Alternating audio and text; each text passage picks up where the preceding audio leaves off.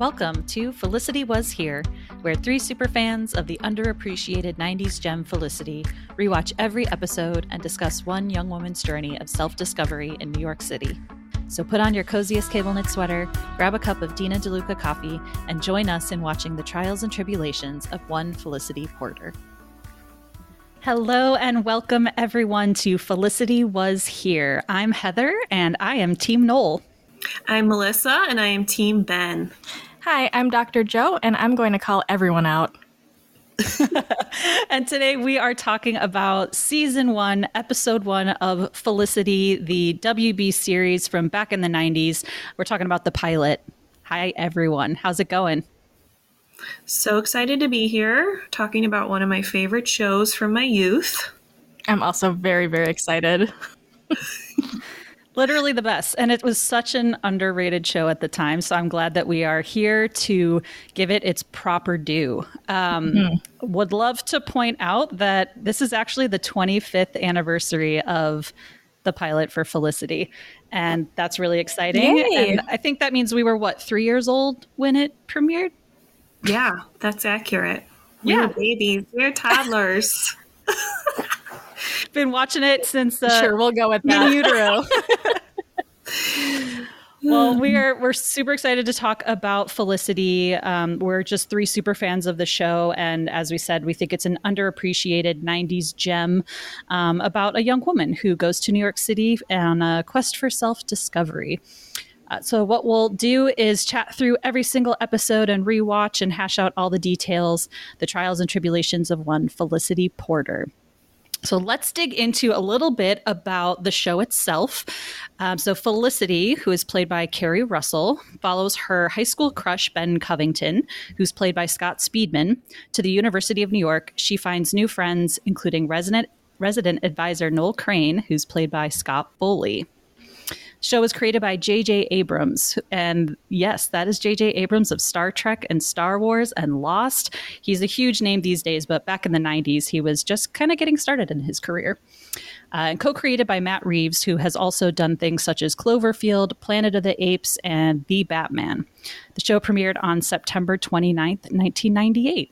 So Felicity was definitely a different tone than their other work, hearing about their roster of films that they've worked on. Yeah, I didn't actually realize that Matt Reeves was a co-creator, and I didn't realize he was the one who just did the recent Batman movie.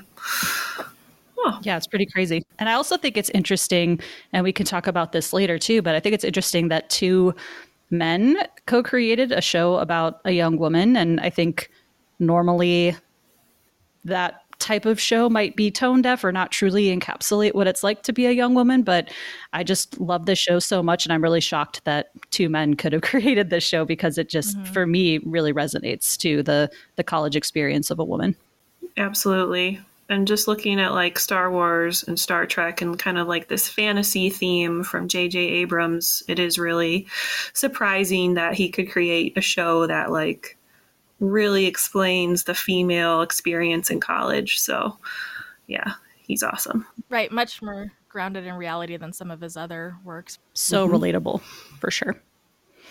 Well, let's dig in a little bit into what life was like when Felicity premiered. So as I mentioned, it's September 29th, 1998. So 25 years ago, almost to the day.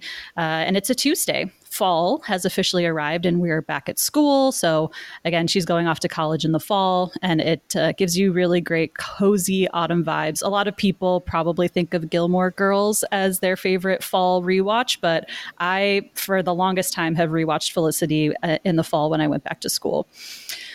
Bill Clinton is the president of the United States, and the movie Rush Hour is at the top of the box office. Remember that movie? Can't say I remember much about it. Jackie Chan and Definitely Chris feels Tucker. 25 years old. Some other popular TV shows on the WB network where Felicity actually premiered include Buffy the Vampire Slayer, Dawson's Creek, Charmed, and Seventh Heaven. Any of those on your watch list back in the day? Dawson's Creek. Oh yeah, Dawson's Creek and Buffy, amazing. Yes. Charmed, Seventh Heaven, I don't know about those. But yeah, I loved Buffy. I watched it every Tuesday, I think it came on. Yeah, that was my show. I loved Buffy. Dawson's Creek was also another favorite of mine it was like appointment TV back in that day where you had to watch it when it was live. There was no on Yeah. demand. And Dawson's Creek was always one that I made sure that I caught. And I feel like there were some parallels where these are just small town kids. They're wearing average clothes, but they talk very maturely. They use big words, talk really fast. And I feel like there's some parallels with Felicity. So maybe it was like the late 90s. There was a lot of that vibe going on. Yeah, you don't see shows like Dawson's Creek or Felicity or even Buffy much anymore. Yeah. In the tech world, text messaging is starting to become more widespread. Definitely not the de facto form of communication. And it can only be done if both the sender and the receiver are on the same cell network. So kids, look it up. We actually had... I didn't get text messages for the longest time. I think probably not until I was in college. Right, yeah. I won't reveal what date that was, but we'll see in Felicity. There's a lot of rotary phones in the show. There were a lot of conflicts that you probably could have solved with a quick text message, but it wasn't available back in the day. The CD is also quickly becoming the dominant format for music, and people are buying portable players such as the Discman. Consequently, sales of cassette tapes are continuing to decline. However, Felicity, we will see in the opening scene, she loves a cassette tape. Absolutely. I love that she uses cassette tapes, but I do remember using my Discman quite a bit at this time. And it was always a huge deal when you got like the 3-second skip protection and it jumped to the 10-second skip protection. So you could like go on a run and hold your Discman and it wouldn't skip. That was a big deal. That was fancy. That's high-tech stuff. And on the fashion front, bright and metallic colors are all the rage, which was a big change from the darker grunge colors of the early 90s. Women are wearing maxi skirts, bell bottoms, knee boots, crop tops, tube tops, slip dresses, maxi coats, and platform shoes. And while we don't see a ton of the bright and metallic colors in Felicity, we definitely see a lot of the crop tops, slip dresses, even some maxi coats. But we can also chat about the wardrobe a little later. It's a little bit different than some of the early 2000s, like McMansion, Paris Hilton type of fashion. It was very normcore. So I'm interested to chat with you about the wardrobe a little later on. Should we get into it? Let's get into it. Let's start talking about the pilot itself. So here's the episode description from IMDb. A high school graduate makes a momentous decision that puts her life on a much different track than either she or her parents envisioned. So JJ and Matt co-wrote the pilot and Matt directed the episode. The show has a 6.9 rating overall, but the pilot has an 8.1, which is pretty high. For a pilot especially, I think, right? It's pretty solid. And for a teen show. I think the 6.9 rating overall could be higher, but that's all right. Right. The show was critically acclaimed. Rotten Tomatoes even said this: Felicity elevates the sudsier elements of relationship dramas with its keen insight into burgeoning adulthood and the college experience, with a captivating Keri Russell shepherding viewers along the journey. And I've got to say, Keri Russell just absolutely owns the role, is so believable and very down to earth, and she's endearing. Even though she's a little nerdy or dorky or awkward, like she doesn't make it feel weird or creepy. She's just very endearing in the role. Right. It's not an over-the-top kind of presentation of nerdiness or dorkiness. It's really grounded. Most of the roles that she's chosen since the beginning of her career, I think she really chooses them meaningfully. I don't feel like I've seen her in too many like silly shows or like, that kind of like comedy type movies. She's always very serious and picks her roles meaningfully. So I appreciate that. Although I think she was just in Cocaine Bear. Oh no. I haven't seen it yet, but I think she was on a press tour for Cocaine Bear, which is definitely all right. Speaking about the past before Cocaine Bear. I think that also got good ratings, so it might be a good comedy. Yeah, I still have to watch it. An interesting Keri Russell actually got her start in the Mickey Mouse Club with the likes of Britney Spears and Ryan Gosling, Christina Aguilera, Justin Timberlake, that whole crew. I think she was a little bit older at the time than some of those other stars, but that's really where she kickstarted her career. But I would say that Felicity was definitely her breakout role. She had a couple of like made for TV movie roles, and this was really her first leading role in a series or movie.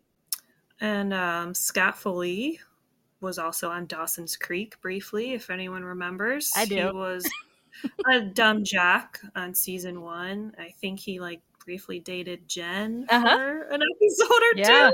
Yeah. And I remember hating his character on that show. So I'm really glad that I ended up liking Noel on Felicity. He's got range. And I think he was in the film class with Dawson and like didn't know anything about making movies, and Dawson just wanted to take over the class even though he wasn't a senior, something like that. But yeah, he does have range. Hey, and Amy Jo Johnson was the Pink Power Ranger. Yeah, we'll meet her character. We'll meet any fans of that show. Never watched it. I'm nodding my head yes. In 3rd grade, I actually was the Pink Power Ranger for Halloween. What? I was into the Power Rangers. I don't remember that. Yep. I don't think we had the same class. So okay. Yeah, and then Scott Speedman, who plays Ben, this was really his first role as well. Like, he wasn't in anything super notable, not saying he wasn't in anything good, but I would say for these top 4 castmates that we are meeting in this first pilot episode, this is their breakout roles across the board. No one really had heard of them or knew about them. And I think it's, again, just an amazing, it's an amazing feat for the creators to find these amazing actors and actresses. Definitely. They work very well together. And they're all attractive. That doesn't hurt. And they try to make them not as attractive in the show by dressing them down, but we all know they're all very attractive. There's nothing you can do to Scott Speedman to make him less attractive. All right, so digging into the episode, we open on a silhouette of a young woman sitting on a bed by herself. And it's just such a beautiful shot. We meet Felicity and we hear the words, "Dear Sally," for the first time, which will serve as our narration for the show. We don't really see who or what Felicity is talking to yet, but she does start dictating what sounds like a letter to this Sally person. And here's what she has to say. "Dear Sally, you should probably be sitting down for this. First of all, everything was perfectly fine. I mean, on paper. High school was going exactly as it was supposed to." And from there, we jump to a flashback of her graduation with her narrating to Sally her 12-year plan. She's got the rest of her life figured out, planned out. And as she says, her dad has planned out her whole life since she was a zygote. Which I found to be an amusing term instead of, because most people would say since before I was born or since I was in the cradle still, like, but still that medical leaning is even coming out even in the first few moments of the show. It's pretty funny. Yeah, I think this was a really good setup for us to kind of like get to know a little bit about her character, kind of like what she's interested in, what her family is like. It kind of just summed everything up really quickly, so we knew, she's interested in medicine, she's very smart, and she's got her life planned out for her. And the plan is she's going to go to Stanford for pre-med, Stanford for medical school, and then a 4-year residency at one of Stanford's hospitals. So she's going to Stanford for the next 12 years of her life. If I don't know, Dr. Joe, how long does it take to go through all of these years of medical school and residency? I feel like, that's the rest of her life is already planned out by her dad. Yeah, I mean, I'm not that kind of doctor, but that sounds about right to me. It takes a long time. Just ask Meredith Grey. Just kidding. All right, one of my favorite parts, we get to finally see Ben Covington. So we get a shot of Scott Speedman looking super hot in his graduation gown and cap. Felicity talks about how she actually got to hold a pint of Ben's blood, and that's the closest they've ever gotten. That's as much as she's ever spoken to him. And again, somehow, Keri Russell makes this sound endearing instead of creepy. Yes. Yeah. They really walked a fine line between creep and endearing. She pulls it off. Never talked to this guy. Held his blood. And we'll soon see what she does for him. Right. So she goes up to him after graduation and she asks him to sign her yearbook, which I feel like I never really did that in high school. Like, I don't remember getting people to sign my high school yearbook as much as like middle school. But she asks him, and then he sits down in the middle of the football field where their graduation happened and just writes and writes and writes. So he's sitting for what we think could be like, a half hour. But here's she plops down next to him too, and just kind of looking around, twiddling her thumbs, waiting for him to finish his novel. Awkward. I love what he wrote to her, so I'll read it. It says, "Dear Felicity, here it goes. I've watched you for 4 years, always wondered what you were like. What was going on in your mind all that time when you were so quiet, just thinking, drawing in your notebook? I should have asked you, but I never asked you. So now, 4 years later, I don't even know you, but I admire you. Well, this makes me sound crazy. I'm okay with that. So take care of yourself. Love, Ben. P.S. I would have said keep in touch, but unfortunately, we were never in touch."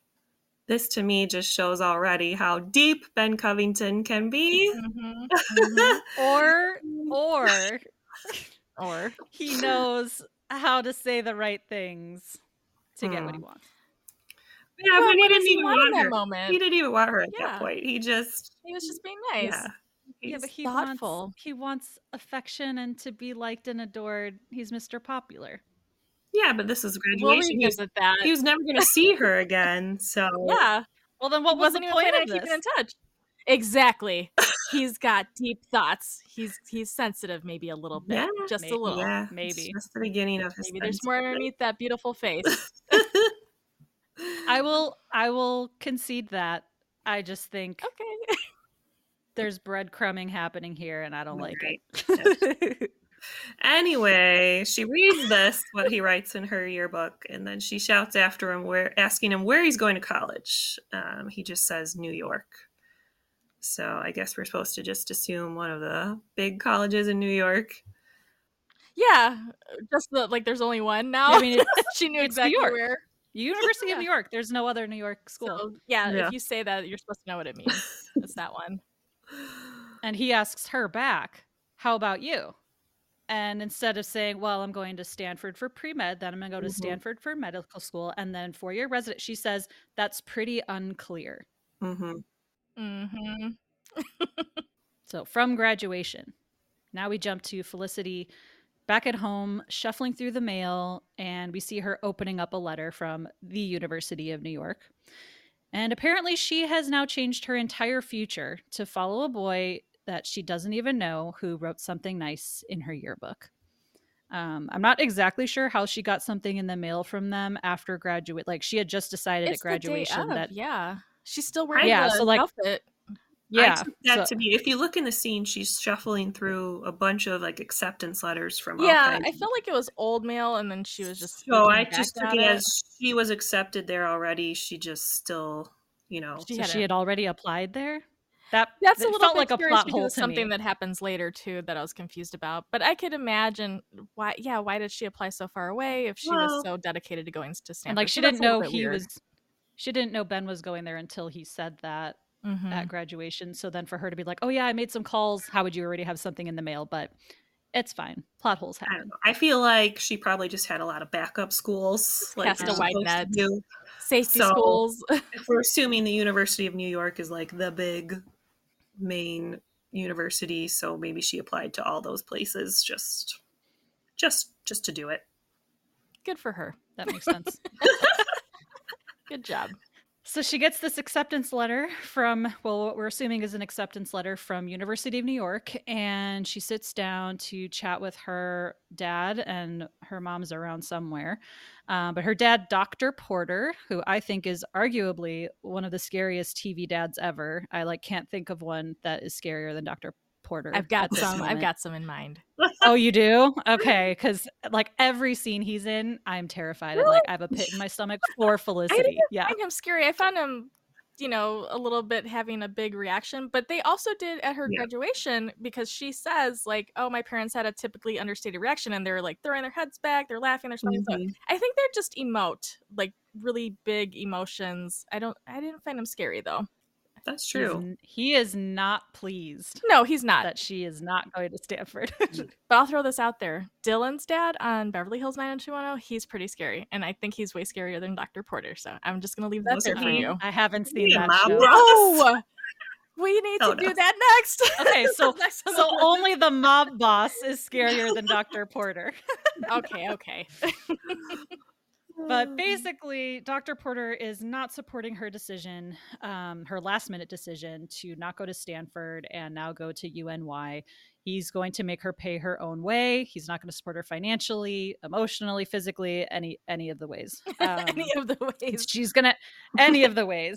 And she's going to have to get student loans like most millennials out there now, instead of having her dad pay for college.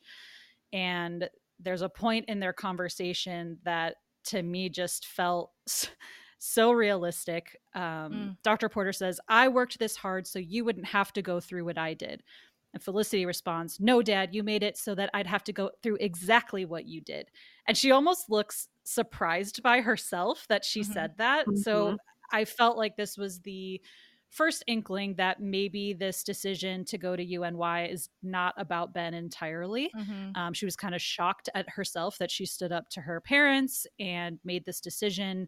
And you just get the feeling that she's never really spoken up for herself, whether it's her parents or anyone else in her life. You know, we don't really meet her friends or anything else about her life in Palo Alto, but I just got the feeling that she's just kind of gone along with everything that her parents wanted in her life. And this was the first time she was really taking a stand.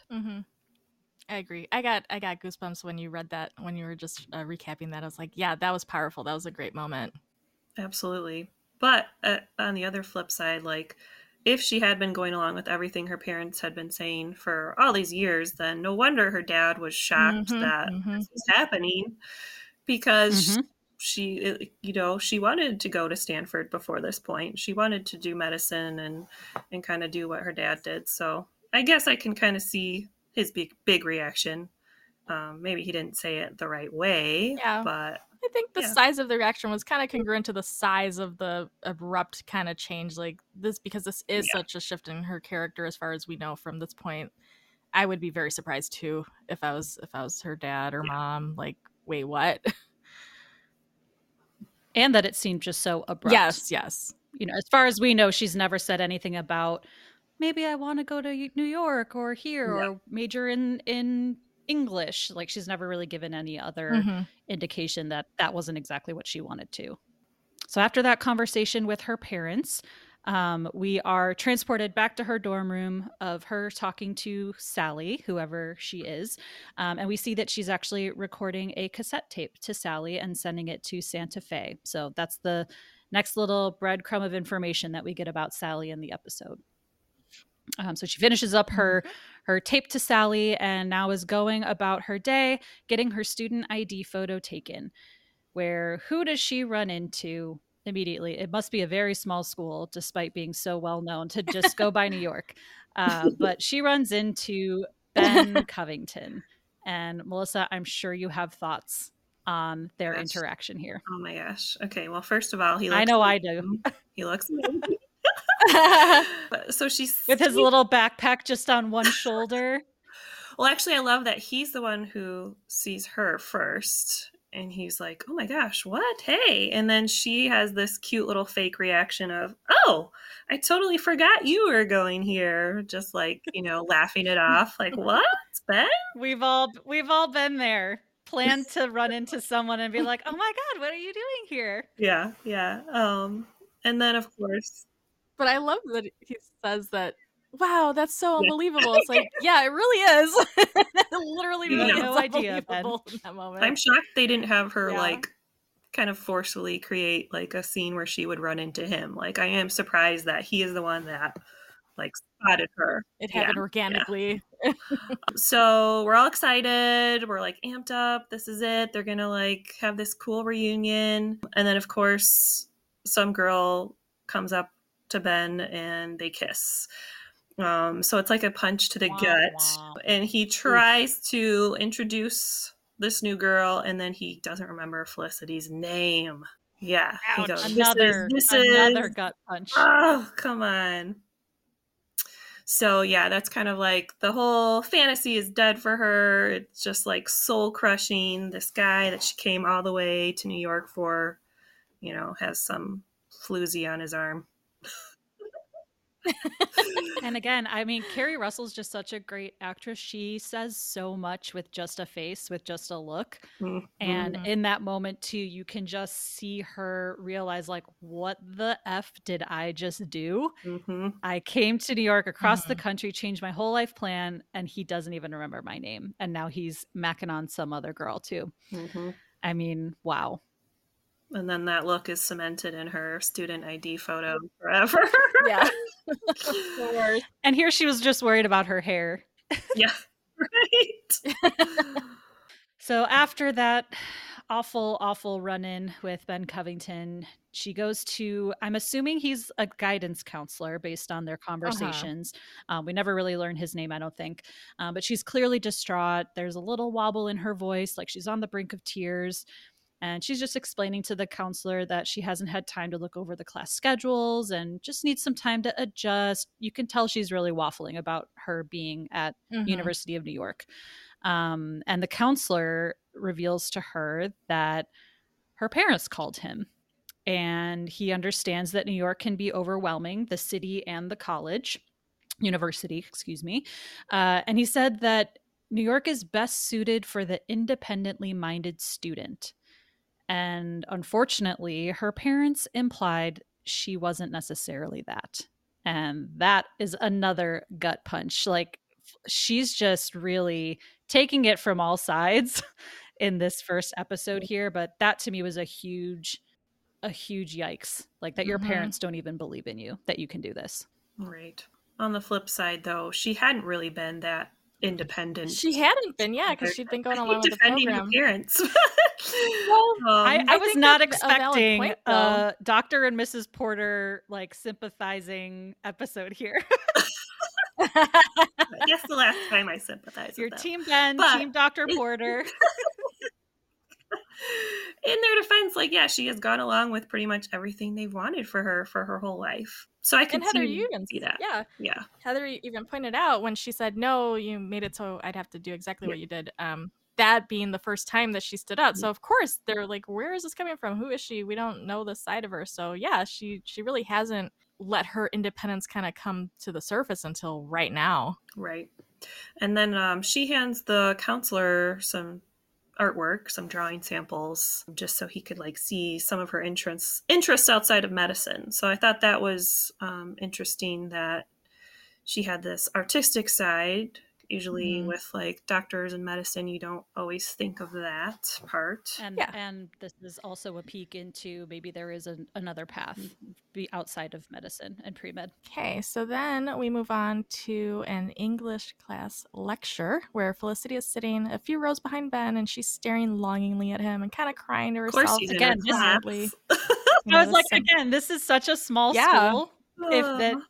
ID pictures were running into each other. We have the same classes already.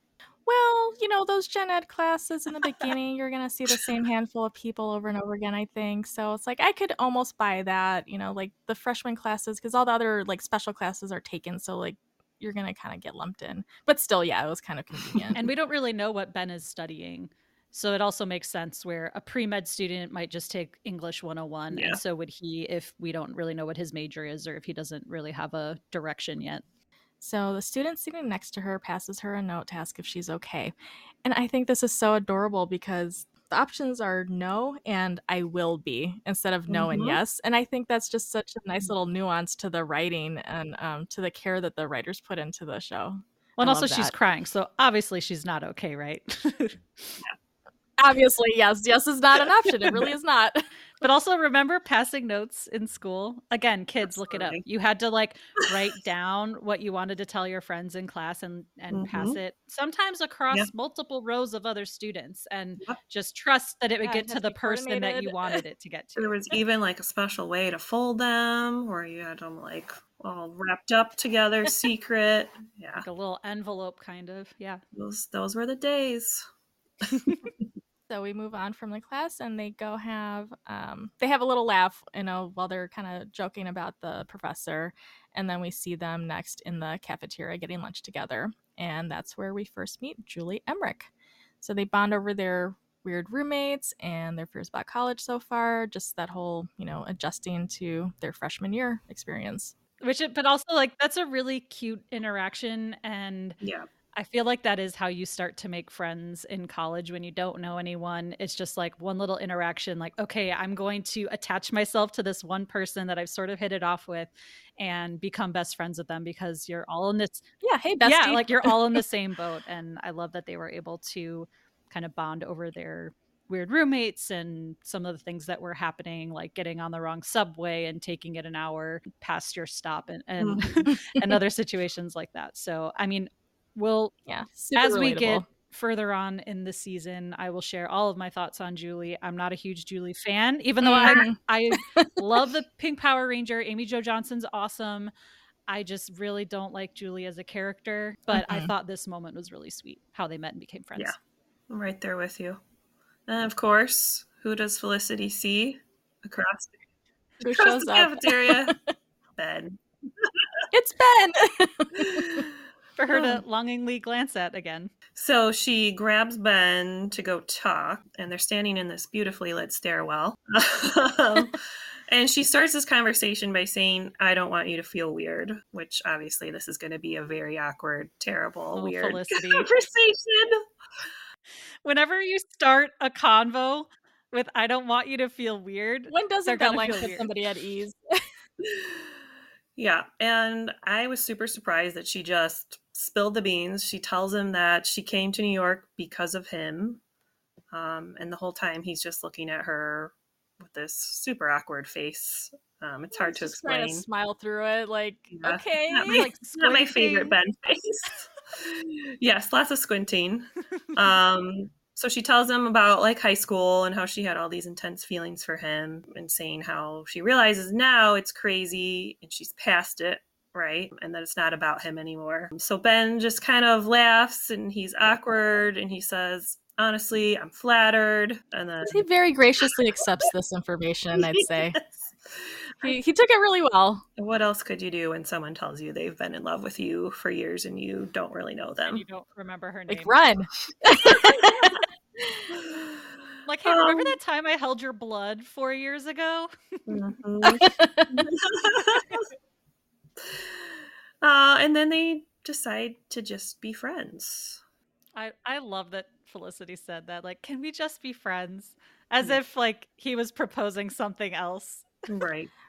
Right. Yeah, because he doesn't even, know her name at this point. Like, he knows who she was, obviously, because of what he wrote in her yearbook. But, I mean, it would be a step up, a level up to be friends at that point, because they are strangers, really, right now. Oh, good for her.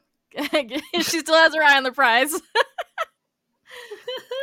Well, yes, Felicity says she's past it now, but next we find out that part of her financial aid is being a part of work study, which if your dad is a doctor and has gone to Stanford and you were going to go to Stanford, you probably have some money, and you're not going to get approved for work study if you have money. Like, that's just, it's not going to happen. So I think that's another plot hole. She should have just said she got a job there, because work study, that's not happening. But we find out that she works in the admissions office, and we see her reading some documents, like kneeled, crouched down at these file cabinets, reading some documents. And she said that it's against the rules to read these documents. We don't really know what, though, she is reading yet. So then we cut to one of my favorite scenes, just because it's funny. So now Felicity's back in her dorm room with the door wide open. Okay. She's not like door closed, locked. It's wide open. She's talking on a real old phone with a cord. I don't know if it was a rotary phone or if you punch the buttons, but it's like an old phone. Wearing what I think can only be described as like a dirty dishcloth colored tank dress. I don't know if that's supposed to be like lingerie. Well, like a Yeah. slip. It looked more like a slip, like a s- nightgown type but of it was thing. like, Yeah. it was like thick t-shirt material. It was just, I was like, girl, what are you wearing? Yeah, it was odd. And she's talking to her dad again, eye roll conversation with her dad, like, I want to get off the phone, just trying to stall. So we see this adorable, floppy, brown-haired boy standing at her door, peeking in. He's holding his laundry basket. And once Felicity gets off the phone, she hangs up and she kind of turns and sees him standing in the door and gets startled. And they both kind of freak out at each other. And she, like, again, covers herself up with the phone. That's why I'm like, do you think this is lingerie? Like, hun, you're fully covered. Like, you're wearing a dress. That was just the funniest moment, because I'm like, again, this just shows that she was so sheltered as a teen and a kid growing up, that like this is some big scandalous moment because she's in a tank dress. She may have had some vulnerability too, just coming off the phone with her parents. Like, if she's been having this discord with them, and she's a little bit more in a vulnerable space, that could have contributed to it, I wonder. That's true. That's a good point. Okay. So yeah, they're both kind of startled at each other, and we find out that this is Noel Crane, who is her RA, and he was stopping by to say yo, which is a very 1998 greeting. And that he's like the floor shrink if she ever needs anything. And I think it's a very adorable exchange. And there are maybe some flirty vibes in the looks that they're giving each other, but we all know that she has a torch for Ben. So, Noel might have some feelings that are unrequited. We will see. But basically, she takes him up on his offer to be the shrink right away and knocks on his door and goes into his room and explains what she was reading in the admissions office. Apparently, Felicity has read and photocopied Ben's application essay, where he reveals that his older brother had died of cancer. And his essay talked a little bit about dealing with that event in his life. And so immediately, Felicity throws Noel in the friend zone and asks him dating advice about a guy that she's in love with. She asks Noel if it's possible to just be friends with someone that she has immoderate feelings for, another big word, or is she just doomed to be in love and hurt forever? But Noel, of course, says you can just be friends, give it a month, you'll settle in. Like, everything feels really heightened right now because you're in college, you're starting something new, everything is new. And, he's saying, like, give it some time and you'll settle in and you'll just be friends. But I think he probably has some ulterior motives here. Absolutely. All right, I'll give it to you, Heather. Noel is super cute. I'm not anti-Noel. I like Noel a lot. I love that he's the RA, so he's like the one person that people on the floor can go to for advice, and I love that she goes to him immediately. It just kind of like sets up their friendship or their relationship, where she's already comfortable coming to him, telling him about this kind of horrible thing that she's done by reading Ben's essay, which this just kind of sets in my mind that Felicity is a little bit crazy. Well, yeah, that was kind of an extreme thing to do. That's kind of a big deal. I mean, she already came to this university because of a guy, and now she's like completely disregarding the rules and reading his essay. So yeah, she's a little bit nuts right now. A little bit. But also, what was her motive? Like, what did she think she was going to find out about him? Like, if there was a guy like that, I wouldn't just think, I know, I'll read his admissions essay and find out what. Like, did she just want to feel she didn't know closer him at all. to him? Yeah. I was just like, what was the goal here? Yeah. Well, I feel like to get some insight. When you have a crush on someone, you just are obsessed. I don't know all the things. It's like now we would Google someone we were like interested in to find what would come up. It's kind of like all their social media, but in the 90s. Posts. Yeah, that's all she had. That's all she had to work with. She couldn't Google him. Yeah, that's a great point. You're right. So. But it's still sketchy. It's still a sketchy thing to do. And she could get fired. Among other but yeah, you're right. She probably doesn't care. and at that point just wanted to feel closer to him or learn anything and everything. So you're right. Yeah, you couldn't just Google and stalk someone on Facebook or Instagram back in the day. You had to their stalk them admissions proper back essays. in the day. Yeah. You had to stalk them in person in a real tangible kind of way. You had to go undercover and look in the file cabinets. Oh, yeah, man. file cabinets, like touch actual paper. That's amazing. All right, so the next scene, we're back in her English class, and the professor's handing back papers, and Felicity, we assume, is getting a good grade. And then the professor hands Ben's paper back, and he looks pretty upset. So we cut to a scene where he's asking her for help, but he wants to make sure she's okay with it and it wouldn't be weird. And of course, she says yes. Yeah, of course. Like, oh, I'm totally okay. So, yeah. So, I mean, who wouldn't? If you had a crush on someone and they asked you for tutoring help or whatever, who wouldn't say? Yep.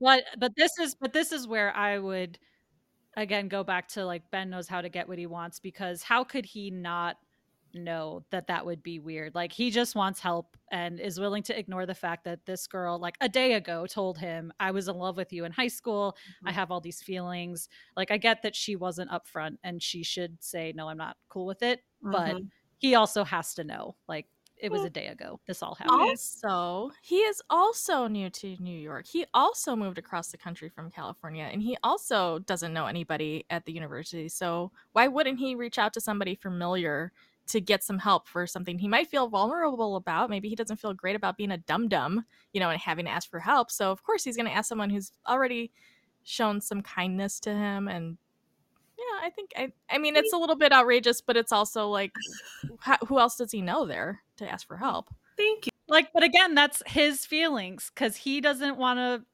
meet someone new or go to the TA or buy a Cliff's Notes, whatever he needs to do to figure it out. He's going to use Felicity to get the help, even though he knows that she's in love with him.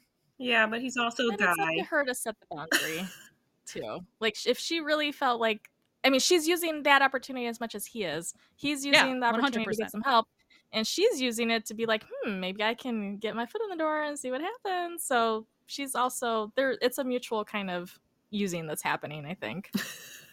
I agree. She also didn't respond in the best way to the situation. And let's all remember, these are college-aged people. Yeah, they're young. She's only 17. They're still not adults, like, in the real world. Frontal lobes aren't developed. Not even close. Lobes aren't developed. I mean, I'm a grown-ass woman, and I still don't handle these situations the best, so I get it.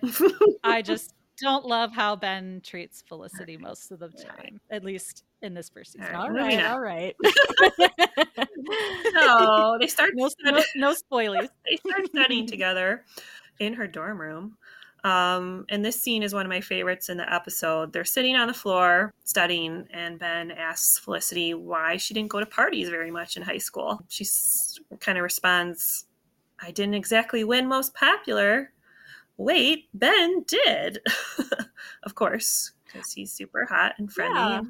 Yeah. And I love that, though, because he's kind of embarrassed about it. He puts his head down and his hand a little bit and kind of like laughs it off and is like, those things are stupid. So he's not leaning into that persona, really. He's not that guy.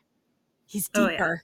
That showed me that at least he wasn't a bully in high school. Like, he at least seemed like one of those really popular guys, but like who was just nice to everyone, or at least wasn't a total D-bag to everyone. Absolutely. Point for Ben. All right. So I'm sorry. Are we keeping score? Should I start a scoreboard? All right. There's a knock at the door, and of course it's Noel. He very sweetly gives her a gift, and it's like a little pocket guide to the New York subway system. Very kind. And I love the looks he's giving to Ben as this is happening. Like, kind of like, who's this guy?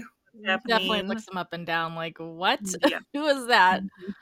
And I will say, like, I'm obviously a Noel stan, but also, Noel, like, you have no claim on her. None. So, you know, we do see a little bit that there's some jealousy from Noel. So I will point that out for sure. He needs to improve that a little bit. Absolutely. Well, don't get me started on the future episodes. Okay. All right. So he awkwardly like leaves and closes the door. And then I love that he barges in again and there's like this awkward silence, and then Felicity's like, okay, this is Ben, this is Noel. So they kind of like get to know each other. But this is one of my favorite Ben moments because he has such a cute sly smile.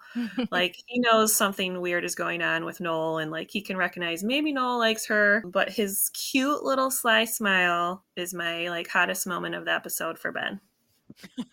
It's at 21 minutes and 26 seconds. If anybody wants to look it up, you can Melissa has it screenshotted. That's her computer background. It's like you're saying. I think Scott Speedman is really good at expressing like those little like shy or like, you know, kind of embarrassed moments with his face. So that was my favorite Ben moment of the episode. Love it. And then Noel barges in again a third time just to annoy them. And that was probably one of my favorite moments because he was laughing at himself. He knew he was being kind of douchey and like barging in on them. And then he just kind of made it cute and funny at the end. I was annoyed by it. I didn't think it was cute. It was too much. It was a little too much for me. I liked it because, he then turned it into a joke. But I get it. Yeah. So then they want to study again, but Felicity already has plans with Julie. So then she suggests to Ben, well, why don't we all just study together? I'm sure Julie will be okay with it. Well, Felicity then meets up with Julie. They're checking their mail or something in the dorm, and she asks Julie if it's okay for Ben to come along to wherever they were going that night. And Julie gets quiet, super passive aggressive. Mm-hmm. She just kind of like says, you know what? I think I'm good. I don't need to study. You guys go ahead and do whatever. It's very confusing. Felicity is obviously Felicity was confused. Like, what? You said that desperate. You needed help, and we were going to do this. What's going on? And Julie says, well, she just didn't want to be the fifth wheel, and asks her like, what's going on with you and Ben? Are you dating? Felicity says, no. We're just friends. We went to high school together. And then Julie was like, oh, okay, cool. You're just friends. You went to high school together. Great. And so they decide they're all going to hang out and study together that night. And I just thought that was a weird interaction, especially from Julie to like, is she never going to be friends with a couple? There was some weird red flag there to me that maybe something has been in the past where she's been left behind by a friend who, you know, started spending all their time with a boyfriend. I don't know, but it was just a really awkward comment from Julie to just up and get so cold like that so quickly. Yeah, to me it kind of seemed like she was trying to figure out if you know Ben was available. Like she already had these attractions to Ben, so maybe she was just like trying to figure out what was going on for her own sake. That's what I a big mood shift with it. It really, to me, Dr. Joe I was picking up on some weigh in abandonment vibes, like, you know, fear of abandonment, fear of rejection type of stuff. And I think because it was such a visceral reaction, like it just like her tone and her presence shifted so much so fast. It seemed like there was some other stuff going on besides like, I wonder if Ben's available. I think there's some other stuff going on underneath there. All right.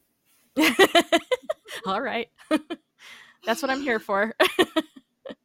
All right. Yeah, I guess we don't really see Julie interact with Ben at all in the episode. Like this is the first time we've seen them all three together. So yeah, I don't know that we know how much she knows Ben, if she likes him or not. But I do think the abandonment, that's a good point, Joe, because but that's the thing, like Felicity didn't even say, hey, I can't go out tonight. I'm going to hang out with Bet. Like she just wanted him to come along and hang out. And to me, if you're brand new in college, you might want to make the more the merrier and meet as many people. So I thought she took it to kind of an extreme. Mm-hmm. So that was a red flag for me in the episode where I'd be nervous. Yeah, it was a bit of an overreaction moving forward. So then we skip to later that night with the three of them hanging out at a bar, pub, grill.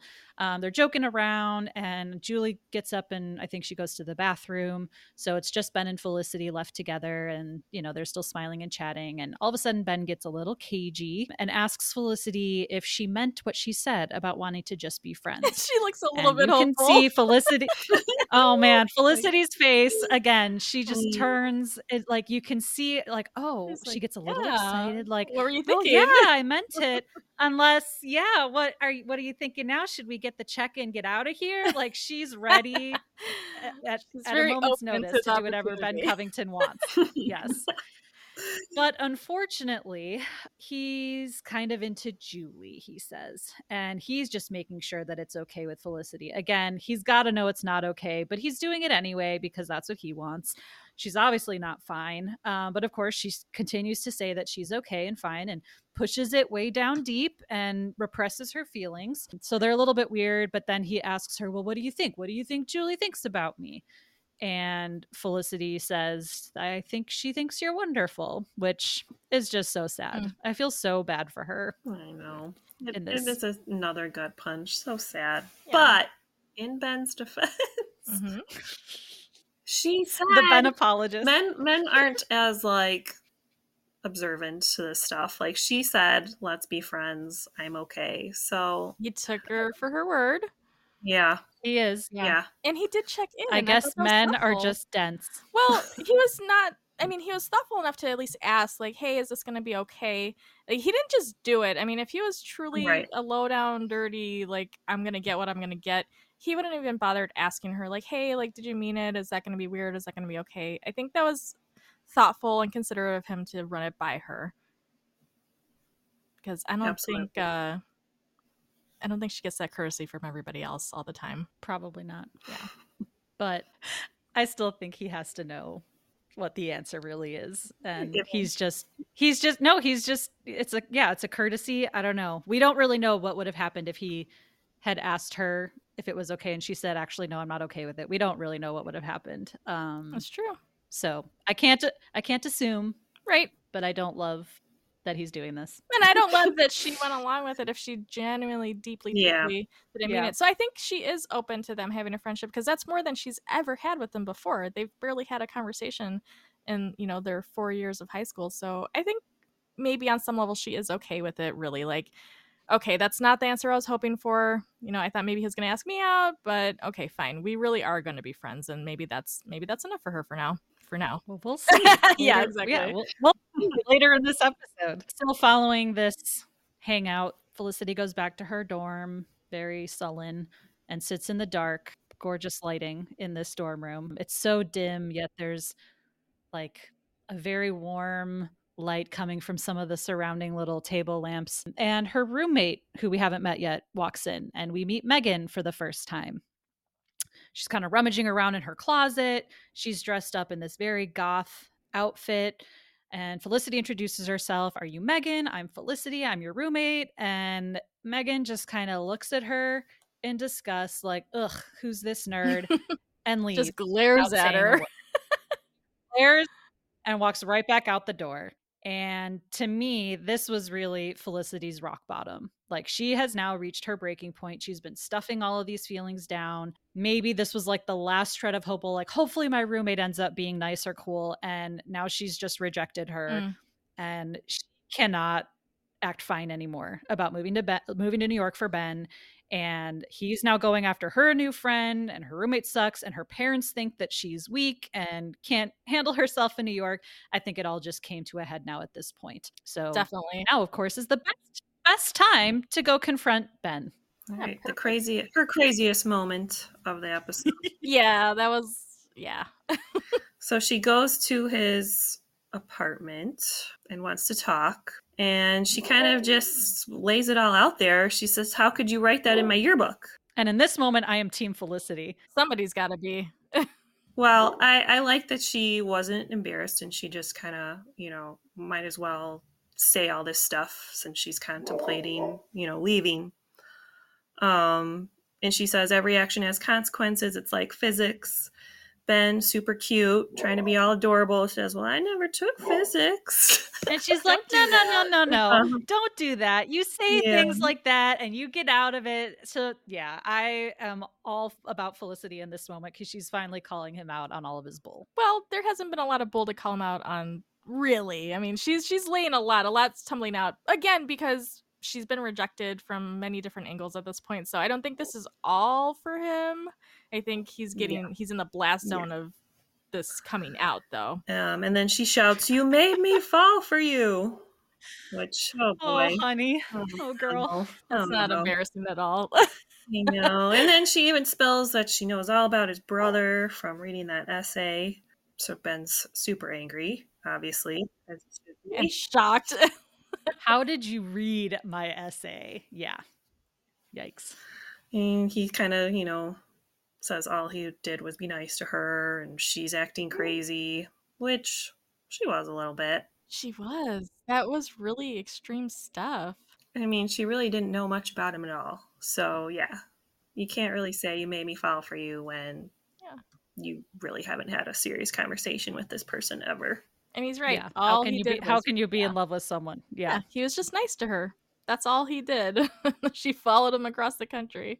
All right. And then, of course, the big drama, who comes and interrupts their fight. But Julie, she's putting on her coat and just says, hey, and kind of slides past them and leaves.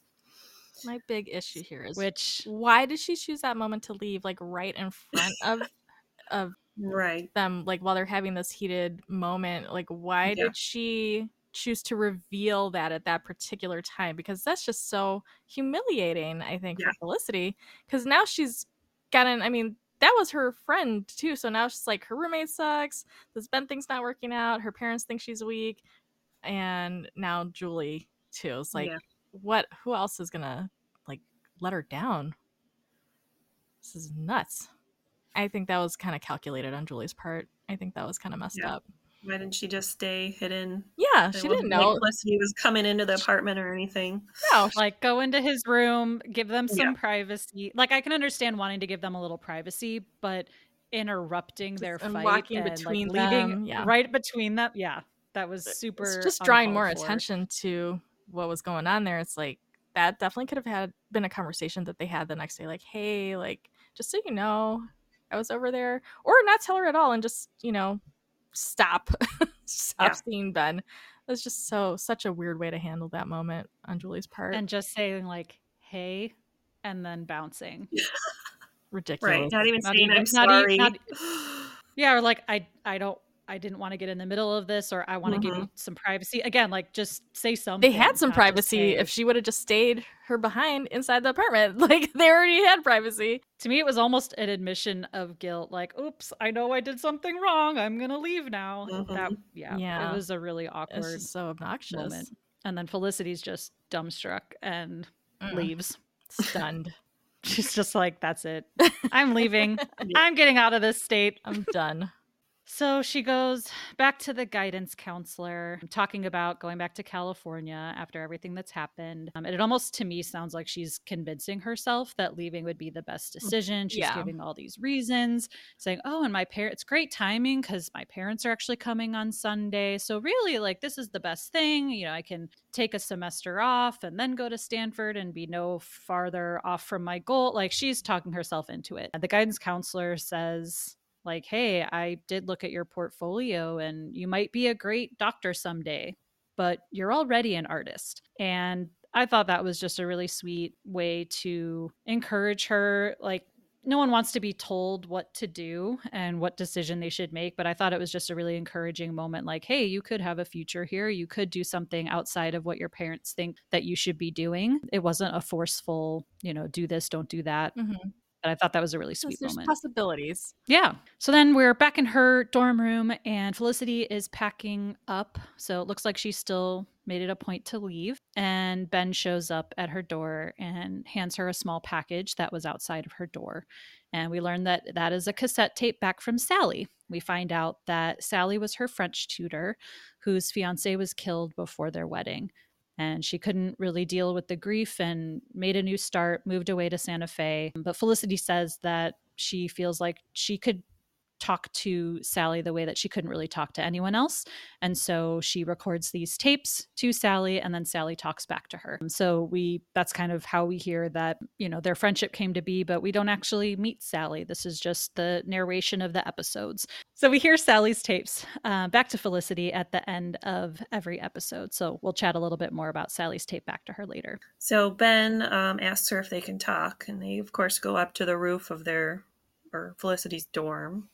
And there's this beautiful view of New York. Like, It makes Which I don't think is allowed in college because I wouldn't even know how to do that. I'm thinking about my dorm, and I wouldn't even have a clue how to even get up to the roof.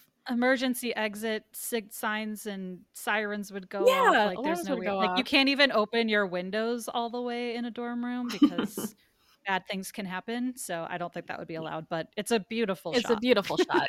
Absolutely, it's art. When you see that, you're like, how could she possibly ever leave? Yeah. Yeah, exactly. It's perfect.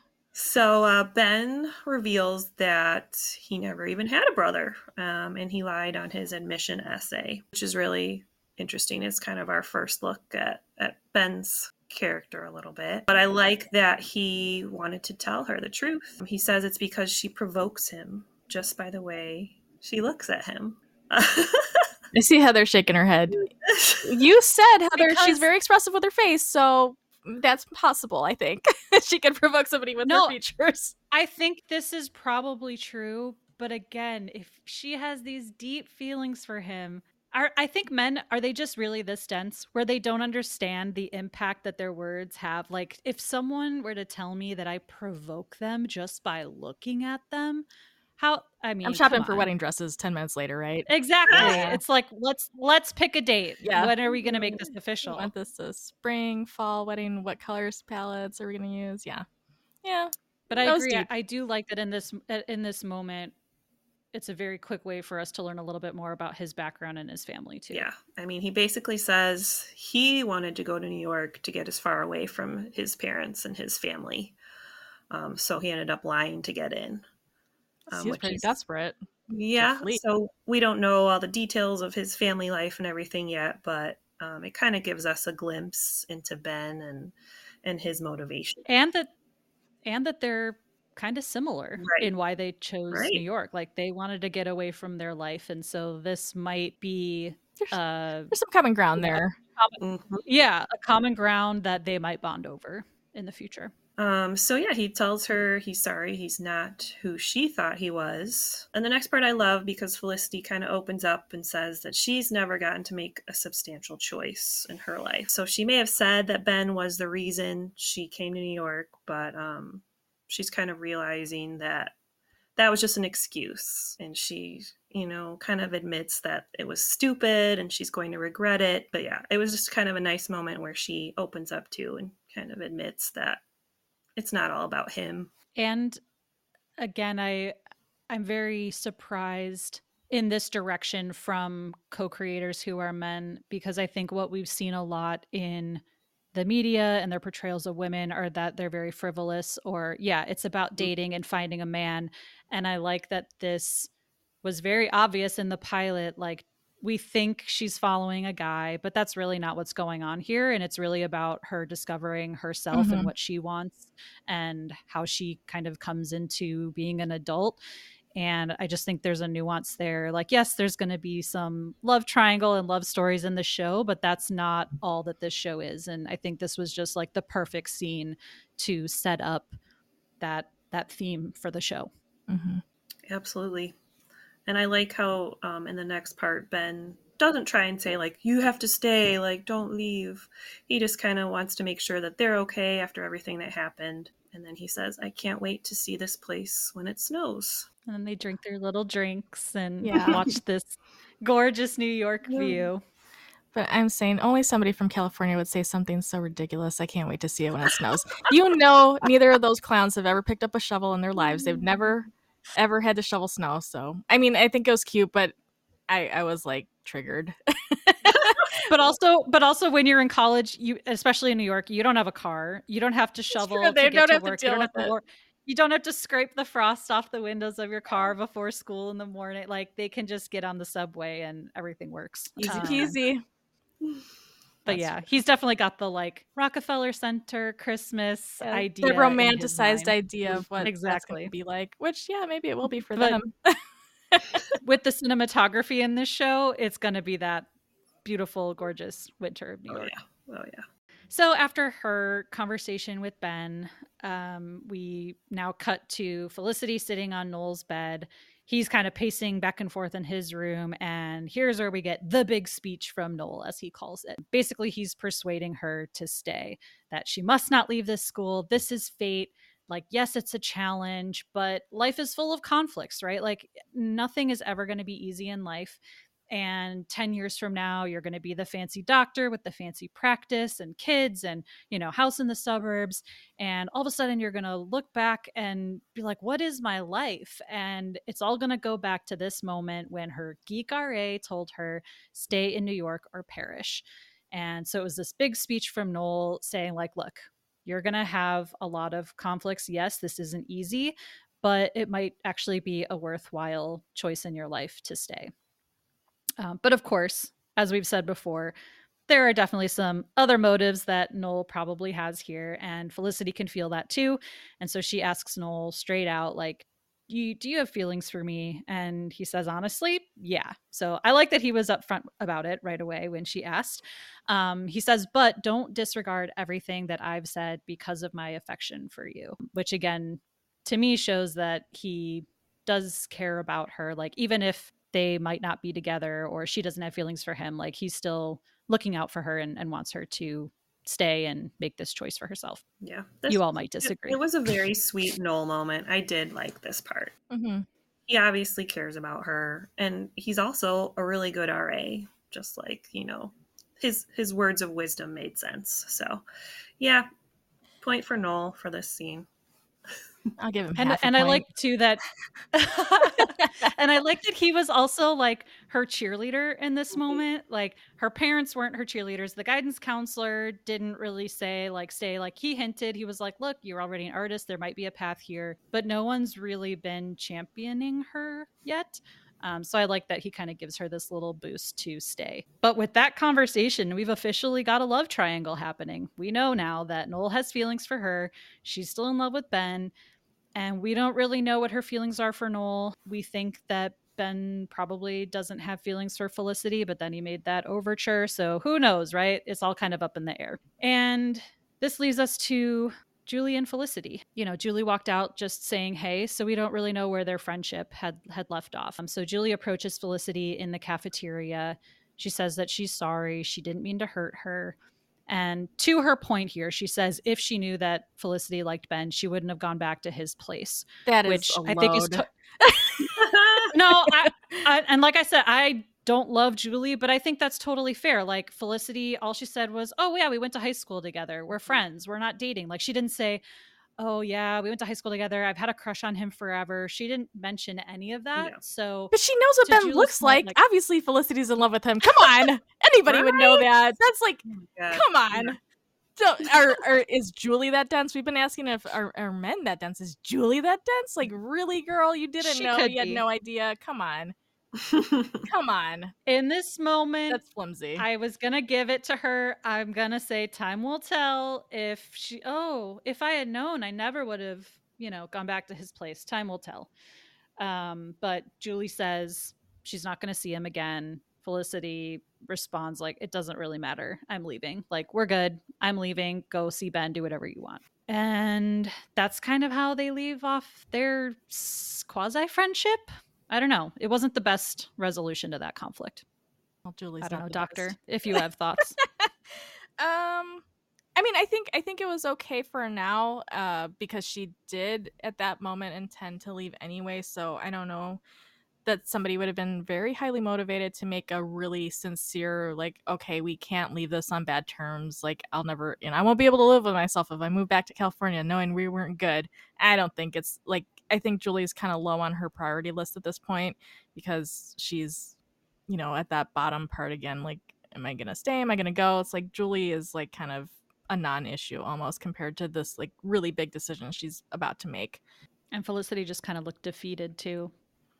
Like, it's fine. It doesn't matter. I'm leaving. Yeah. Like, she didn't look completely resolved or at peace. She just kind of looked defeated. Yeah. She's also not resolved kind of or at peace about staying in New York either. So I think that's kind of taking precedence over the whole Julie thing at the moment. Yeah. It's like, who cares about Julie right now? I got bigger issues to worry about than Julie. True. And some of those issues are her parents. So, as Felicity mentioned, her parents are now in town, and they're having dinner at a fancy restaurant. And Dr. Porter, again, I just feel very anxious throughout this whole conversation because he's talking about providing amnesty to her, which is a very weird word, in my opinion, to I think use like her for your mom's the one. daughter. I think the Was mom's it the her one who mom? said it. Yeah, Okay. I just watched it again, and it was her mom. Okay. Yeah, But either like, what a weird word to use for your child. Like, hey, we want to help you come home. No, I'm providing you amnesty. That was just yeah, that's it weird. is kind of intense, like a more intense way to approach it than was necessary, probably. yeah. And basically, they're bribing her to come back. They're going to cover all of her expenses. They're going to pay off the loans. As long as she comes back and goes to Stanford and gets back on track, she might take like a semester off or something and then reapply in the fall. But her dad, Dr. Porter, had already made sure that she could get back into Stanford by making a few calls and having a few lunches like he did in the fall. And they kind of breeze over that part, but Felicity's like confused and stunned, like, wait, what did you just say? And they say, guess what? Also, if you come back, you can have mom's car. Woo And they woo. hand her the key. They hand her the keys, and she goes right for that panic button because she's like, oh my God, this is way too much.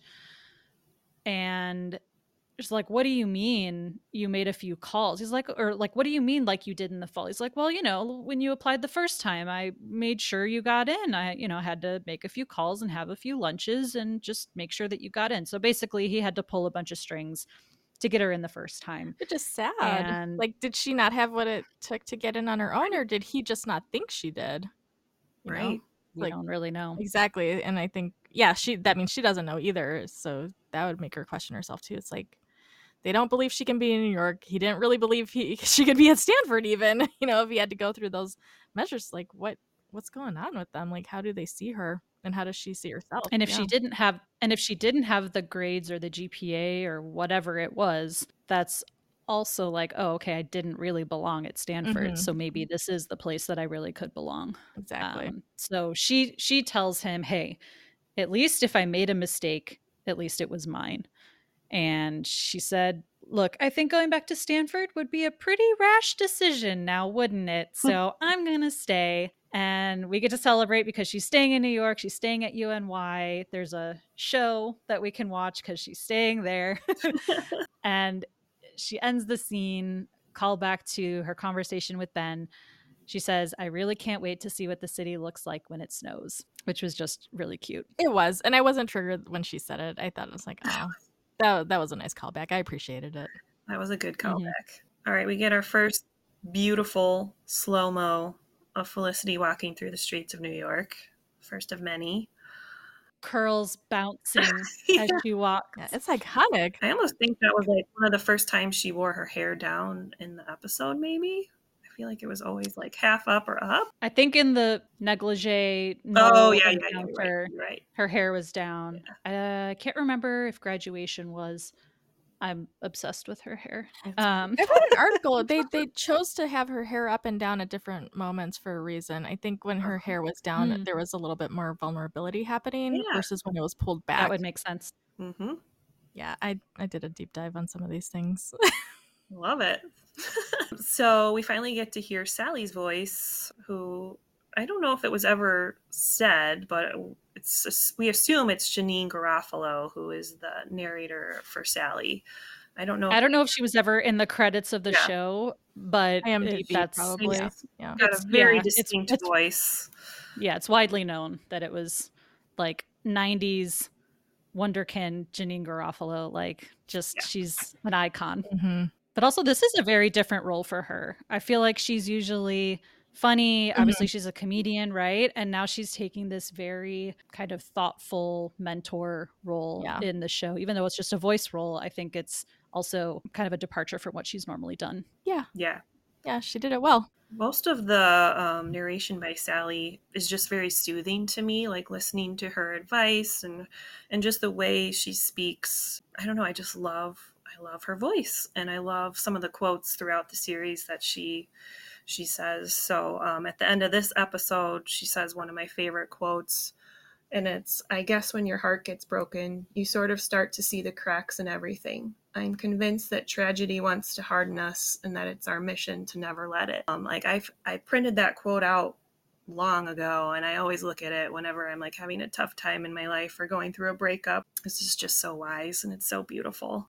Yeah, and she's really the moral center of the film. Felicity's obviously our hero, and she needs this mentor or guide to kind of get her through adulthood and help her kind of come into her own. So while Sally might be talking about her own experiences in her life, they obviously apply to whatever Felicity's going through in that episode.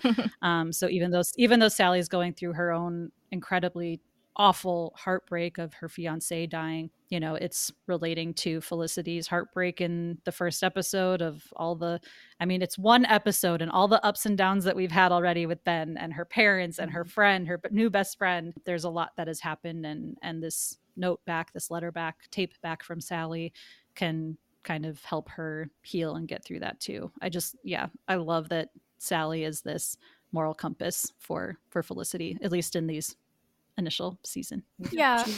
And it's not actually advice. She doesn't really say, oh, I think you should do this, I think you should do that. It's just truly this, what we would call in psychology, this unconditional positive regard. It's just very supportive and nurturing. And it's not saying, well, this is what happened to me, so if I were you, I'd do this. It's just really relating to her with a respect, I think, so she can trust her to make her own decisions. She's not like the adult who knows better. So I appreciate that. Yeah, and maybe that's why Felicity can talk to Sally like she can't really speak to other people, because she treats her with respect and treats her like an adult.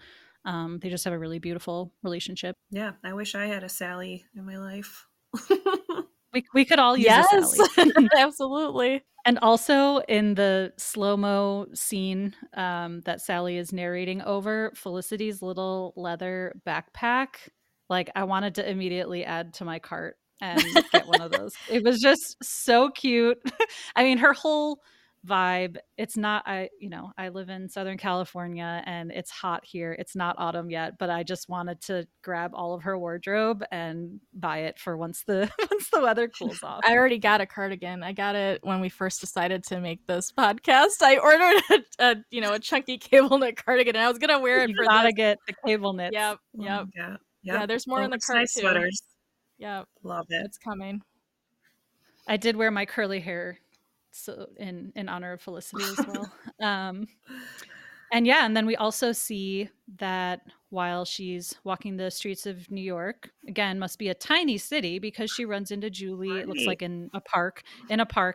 And we can kind of see them talking. We don't overhear the conversation, but basically they hug and they look like they're back on good terms, which is nice to see. So obviously she still has a friend in Julie.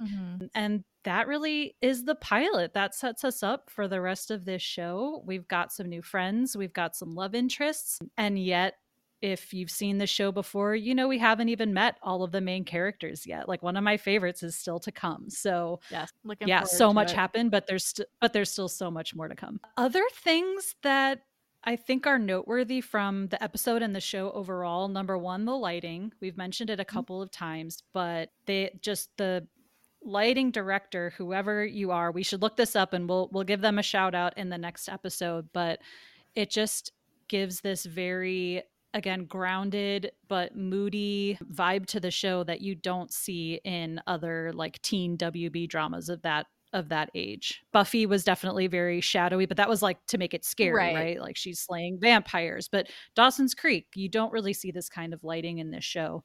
And I thought it just almost became its own character in the show. Like whenever she's going through a hard time, she's sitting in the dark, and it looks more natural. It doesn't look like a bunch of set lights or ablaze. It's a more natural, and that probably is what makes it more grounded and relatable, because we don't sit with the lights on all day everywhere we go. Yeah, I can't think of another show, even to this day, that uses lighting in that way. Even just like watching a scene where she was walking down the hallway of her dorm room, there's no like bright, hideous fluorescent lights in the ceiling. It's just like little lights on the tables, or like little little sconces in the hallway. Sconces. Oh yeah. So I don't know. It's just very beautiful, and it makes me feel so cozy when I watch it like Well, in these days, there's been a lot of criticism of TV shows like Game of Thrones, the sequel, The House of Dragons, and a lot of movies. Everything is so dark. It's too dark. You can't even see what's going on. Yet this show is definitely darker, but everything that needs to be lit is lit. Like I can see the faces, I know who's talking, I know what's going on. So and it's I think purposeful. Whereas the other, when it's too dark, it's like, okay, you don't have enough special effects going on, or you didn't choreograph that fight scene well enough. So, but this feels much more purposeful, much more realistic. And another aspect of the show that I think made it very relatable was the wardrobe. Again, this is 1998, so we're kind of getting past grunge and moving into the early 2000s where we will see more of the Paris Hilton, Y2K fashion, which is currently back in style. But Gen Z, just wanted to let y'all know, Felicity invented normcore. And this episode, this pilot is just like normcore perfection. Again, I don't think you see this type of wardrobe on TV anymore. It's just sweaters, jeans, Birkenstocks. These days, and even just shows slightly later than Felicity, like the OC or Gossip Girl, everything is designer. They're all rich and wearing fancy clothes. Sorry, but I couldn't afford any of that. I still don't wear designer clothes in my 30s. Right. And it looks very mature. Exactly. On high school students, it looks like they're dressing like adults, basically. And like high heels, platforms, fancy stuff, like going to high school. Like I was wearing plaid and jeans. Like, yeah.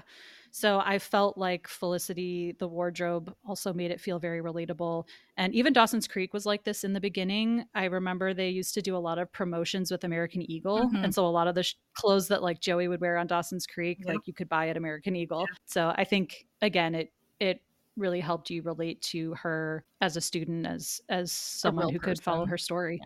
Yeah. So with that, I'd love to hear about your freshman years. I mean, the three of us, we've all been to college and, we've gone through some of the things that Felicity's gone through, and something that the show does really well is hold up a mirror to a lot of our college experiences. So what were your freshman years like? Did you cry in a lecture hall on your first day? Did you follow any boys to school? What were they like?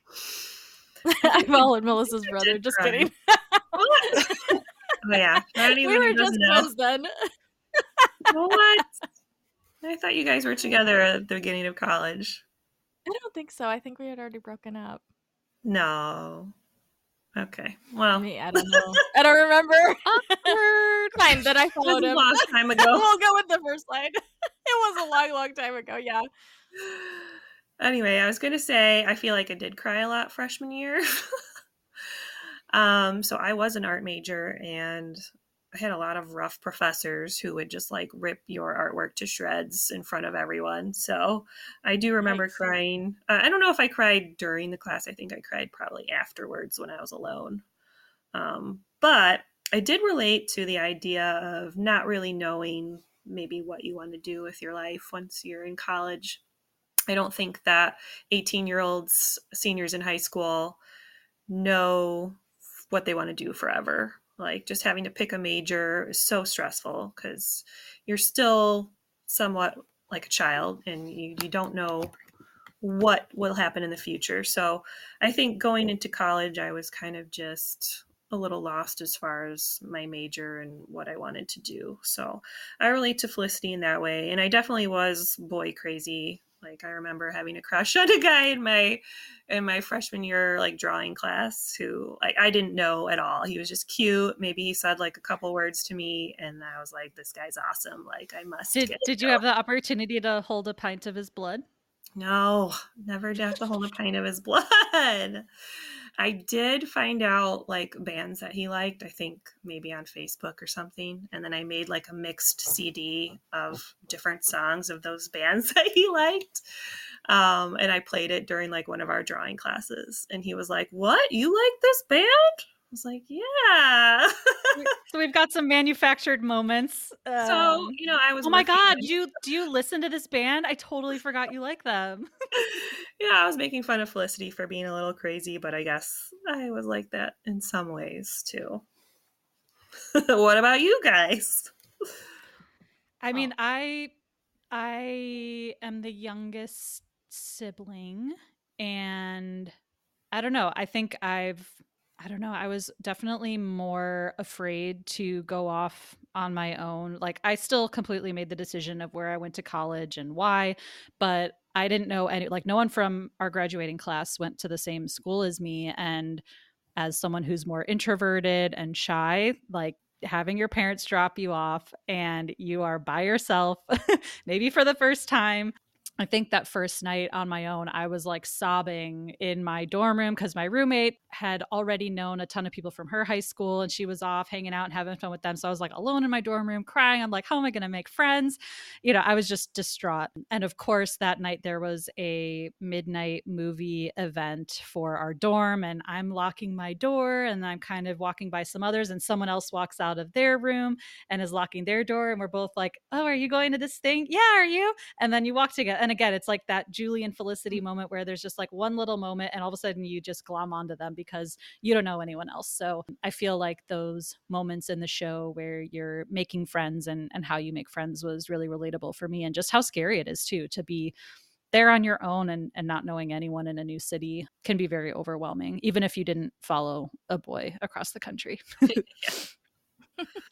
Well, on a serious note, I actually can relate more to Ben because I did want to get far away from my parents. And apparently 3.5 hours will do the trick because I didn't need to go across the whole country to get away. I just needed to go a few hours down south. And I was very happy there. I really enjoyed my freshman year because I was with Melissa's brother and we were best friends. Whether we were still dating at that time or not, we were best friends and we went everywhere. We had so much fun. I really enjoyed the diversity on campus and exploring different arts like a cappella concerts and plays and other musical performances and stand-up comedy and like the Ebert Overlooked Film Festival. We went to that all the time.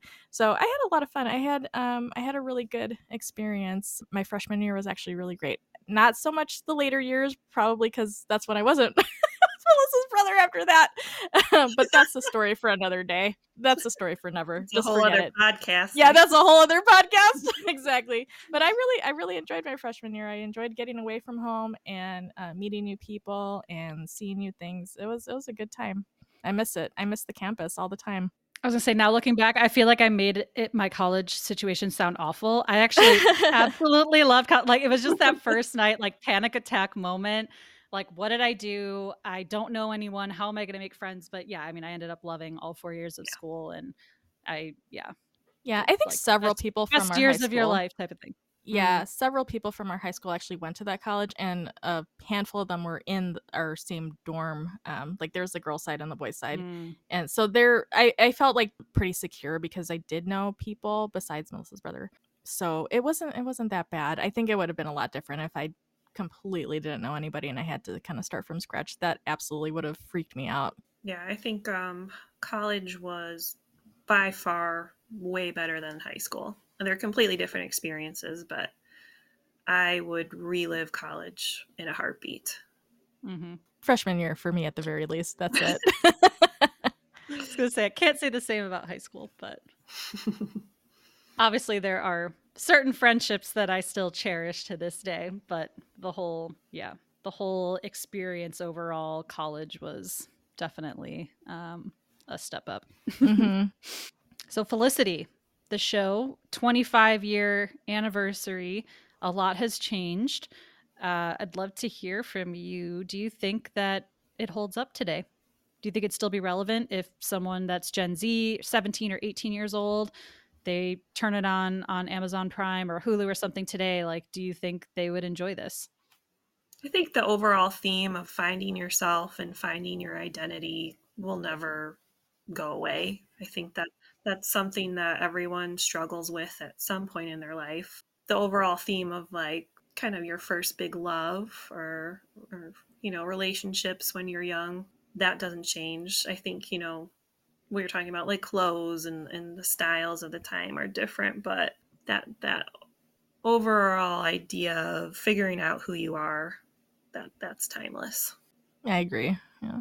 Yeah, it's a strong coming of age story. And I think had it just been a story about a girl that follows a guy to college and their love story, I think we probably would have cringed today and said that that's not very empowering. But the way that JJ and Matt wrote this, it did give her strength and like autonomy over her own life. And other episodes, my feelings might change with a rewatch, but nothing was super cringy to me. I thought that overall the pilot really held up. Yep, I agree with all of that. I think they did a really good job, and it's enjoyable to watch over and over again. And I think it would be enjoyable for first-time viewers today too, because of those very human kind of common ground factors. You know, like any of us can struggle with that, no matter what decade it is. So I like it, and I think other people will too. Well, you heard it here first, folks. Felicity is still deserving of a rewatch, and we will be rewatching every episode from season 1, dropping new episodes every week. Please join us. You can watch it on Amazon Prime, on Hulu. I think you can probably rent it or buy it as well. It's definitely worth a watch. If you're a fan like us, come rewatch with us. And if you're new to the show, please keep up with us and watch each new episode, and we'll be dissecting every single one every week. Thanks for joining us, and we'll get back to episode 2 next. Bye. Bye. Bye. Felicity Was Here is produced, written, and edited by Heather, Melissa, and Dr. Joe. You can find us on Instagram and TikTok at Felicity Was Here Pod. If you're enjoying the pod, please leave us a review and help us spread the word. We appreciate you and would love to hear from Felicity superfans like us. So send us your feedback, ask us your burning questions, or just say hey at felicitywasherepod@gmail.com. We may even read your note in a future episode. Talk to you all next week.